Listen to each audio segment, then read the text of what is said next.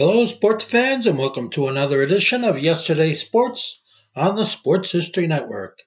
And make sure to check out sportshistorynetwork.com/giveaways. I have 2 signed books I'm giving away.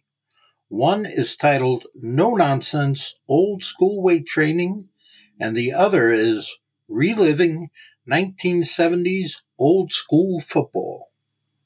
Yeah, we're hitting that backup button once again, and we're going back in time all the way to the season of 1931 in the professional ranks, the NFL season of 1931. We're going to talk about the history and the events that happened in 1931 with some exciting finishes at the end. It's all coming up in just a moment. This is the Pigskin Daily History Dispatch, a podcast that covers the anniversaries of American football events throughout history on a day-to-day basis. Your host, Darren Hayes, is podcasting from America's North Shore to bring you the memories of the gridiron one day at a time. So as we come out of the tunnel of the Sports History Network, let's take the field and go no huddle through the portal of positive gridiron history with pigskindispatch.com. This podcast is part of the Sports History Network, your headquarters for the yesteryear of your favorite sport. You can learn more at sportshistorynetwork.com. Hello, my football friends. This is Darren Hayes of pigskindispatch.com. Welcome once again to the Pig Pen, your place for all things great in sports history and your portal to positive football history. And we are just so glad that you joined us for another football history rewind. It's been a few weeks since we've had one of these, and we are still going year by year through football, both professionally and collegiately, all the major rules revisions and events that happen through all those seasons. And this part number 69 of Football History Rewind is dedicated to the 1931 professional football season. And that pretty much belonged to the National Football League because it just had one league that year because of the Great Depression sort of suppressing any newcomers to start a big financial risk of a football season. As a matter of fact, the NFL was struggling a little bit from the Great Depression themselves, and we'll get to more of that in just a moment. But before we do, let's make sure you are aware of our daily newsletter where we have all of our football history that we are covering for the day, including the podcasts and posts that we have on Pigskin Dispatch. Also included is all the sports history we have. We have, items from Jersey Dispatch and the Sports Jersey Dispatch podcast, which we belong to, as well as audio from our audio drama, Orville Mulligan's Sports Raider, and many items from the sportshistorynetwork.com and our great friends there. So make sure you do it. It's very easy to sign up for. Just 2 simple questions, totally free. You go to the show notes of this very podcast or the top of Pigskin Dispatch or jerseydispatch.com and sign up for an email subscription. So let's get into that 1931 season. It was the 12th season of the NFL, but the league was a little bit of a free fall, as we sort of alluded to earlier. The financial woes of the country due to this massive depression, the Great Depression, had many people out of work and looking for work and starving and scraping everything they could just to feed their family. Certainly did not have enough money to pay tickets to go to watch a football game, a professional football game at that. The league was only in its dozen years, and it really wasn't looking real strong. Now, so with this, a few teams and franchises had to drop from the National Football League, including the Newark Tornadoes and the Minneapolis Marines. Another franchise started the season kind of successful just a few years earlier, the Frankford Yellow Jackets, but just after a dismal start, a 1-6 record, only 7 games into the season, just over halfway, they ended up folding because of financial reasons. Couldn't get enough gate receipts to pay the players and pay the bills, and had to drop out there. And it limited the NFL to a mere 9 franchises by the season's end. But there were a few bright spots. Before the season started, they did gain another franchise to replace the 2 that dropped out early. This was the Cleveland Indians. They earned a franchise and joined as an expansion team just before the season started. And we have a whole rundown of all the teams in the league, besides the Indians, Frankford Yellow Jackets starting the season. we had the Brooklyn Dodgers, the Providence Steamroller, the New York Giants, Chicago Cardinals, Staten Island Stapletons, the Green Bay Packers, Chicago Bears, and the Portsmouth Spartans. And we're going to get a little bit more into a couple of those franchises as we go along here. The Portsmouth Spartans in particular, they sort of started off really hot. This is only their second season in the league. Remember, they joined in 1930, had sort of an up and down year, a little bit changing in the coaching, personnel and philosophy, and Dutch Clark coming in, and they ended up winning their first 7 games of that 1931 campaign, allowing their opponents only 16 measly points in those 7 games. That's a great formula for victory there. That wasn't until the New York Giants came into town and knocked them from the ranks of the unbeaten. But another team with a fast start was the 2-time defending champion Green Bay Packers. Well, it ended up, the season culminated with the first place Green Bay Packers.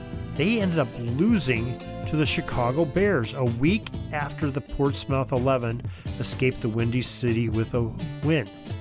So this left the Packers at a record of 12-2, and they were scheduled to play the Portsmouth Spartans, who were 10-3, in the city of Portsmouth, Ohio.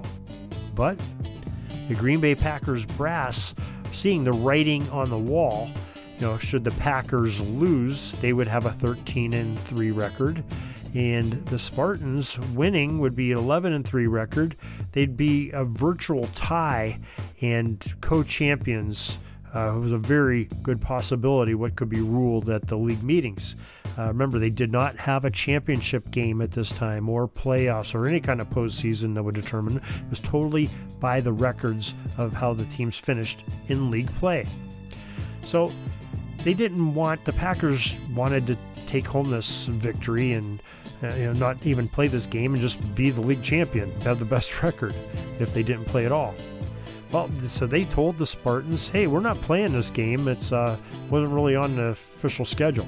Well, the Portsmouth Spartans, they protested the game, even taking it as far as Joe Carr, the commissioner of the league. And their protest was based on that the game was listed on the official NFL schedule. So, that's pretty good standing there that it should be played. Well, Commissioner Joe Carr ended up siding with the Green Bay Packers for reasons that are unbeknownst to me. I'm not sure of the whole circumstances, but it sounds a little bit fishy. Thus, the Packers were crowned the champions at the next league meeting, and the Spartans were forced to accept the salty second-place finish. And we would see that they would have another season the following year that would also be a little bit disappointing the way it was, of being so close to a championship. So the final standings ended up being Green Bay Packers were 12-2, Portsmouth Spartans were 11-3, Chicago Bears were 8-5 in third place, Chicago Cardinals were 5-4, the New York Giants held up right behind them, 7-6-1 was their record, Providence Steamroller was 4-4-3, Staten Island was 4-6-1. Cleveland Indians went 2-8. The Brooklyn Dodgers 2-12, and those Frankfurt Yellow Jackets 1-6-1. Just mere percentage points between the Packers and the Spartans. The Spartans only allowed 77 points for the whole season. They were the best defensive team all year long. Packers were close with 87 points allowed, but the Packers scored the most points, 291, and the next closest team scoring any points was Portsmouth with 175. So Green Bay scored 120 more points than anybody else in the whole National Football League, really showing some dominance there. And I guess deservedly so. They won their third NFL championship title in a row. Packers under Curly Lambeau were truly on a great trek and trajectory and streak of winning that National Football League. And that's pretty much our history of the 1931 NFL League history.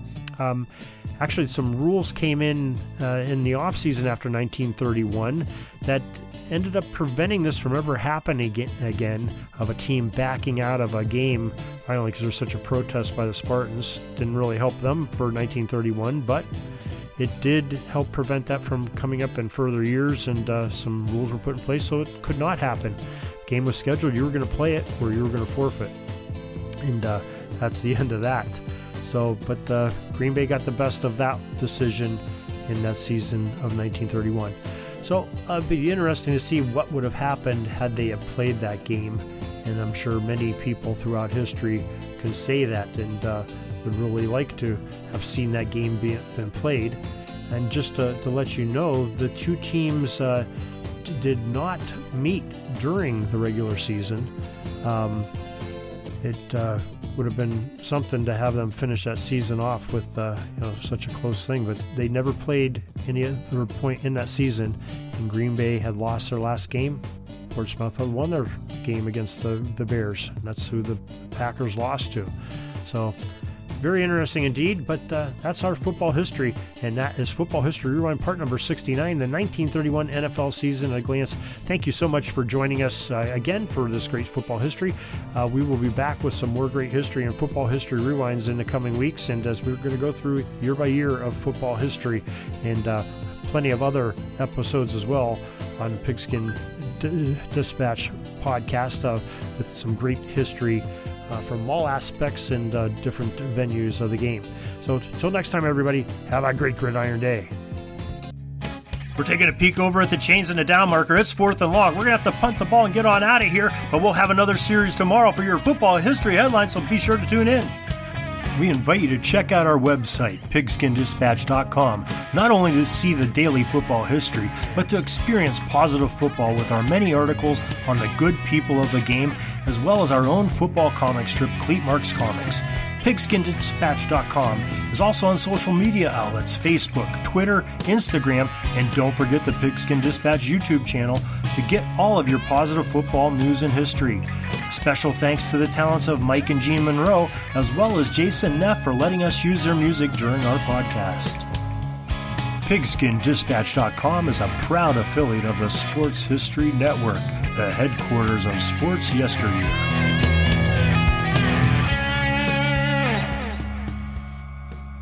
Hey there, football fans. This is Ross, the host of the Pigskin Tales podcast. I just need a few moments of your time to talk about the host of the Pigskin Dispatch podcast, Darren Hayes. He's expanded the Pigpen to search out information on the history of all team sports. It's a quest to find out about the competitors, teams, and places chronicled throughout athletic history, through the uniforms and gear the participants used and wore. And he is taking you, the listener, with him on this educational journey to preserve sports history on the Sports Jersey Dispatch, found here on the Sports History Network. His newest podcast, called Jersey Dispatch, is all based on the jerseys that all the greats used to wear. You can find Darren Hayes and the Pigskin Dispatch podcast, as well as Jersey Dispatch, on your favorite podcast provider multiple times each week. So remember that, Darren Hayes, the host of the Pigskin Dispatch and Jersey Dispatch podcasts. It's found right here on the Sports History Network.